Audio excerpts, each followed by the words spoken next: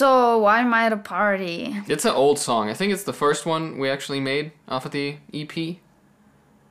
Yeah, the first one we made together off of this EP, but it's the second one I've started writing after The Devil is a Girl.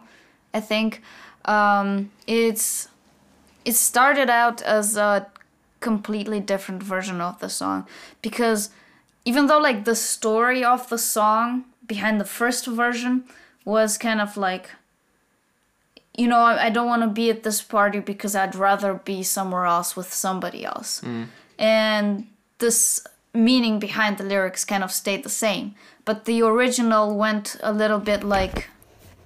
Blood rain cold when you told me you know. I lost it back 'cause now I'm head over heels for you. There's nothing you can undo. Then I reach for my soul, 'cause I but I don't split my face. Then I don't hurt anyone. It obviously changed a lot.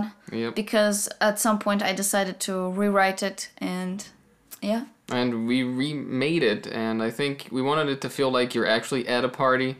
It's a lot of like noises and just like crowd samples and stuff in there. So just give you that feeling if you're at a party and you don't want to be there. Yeah.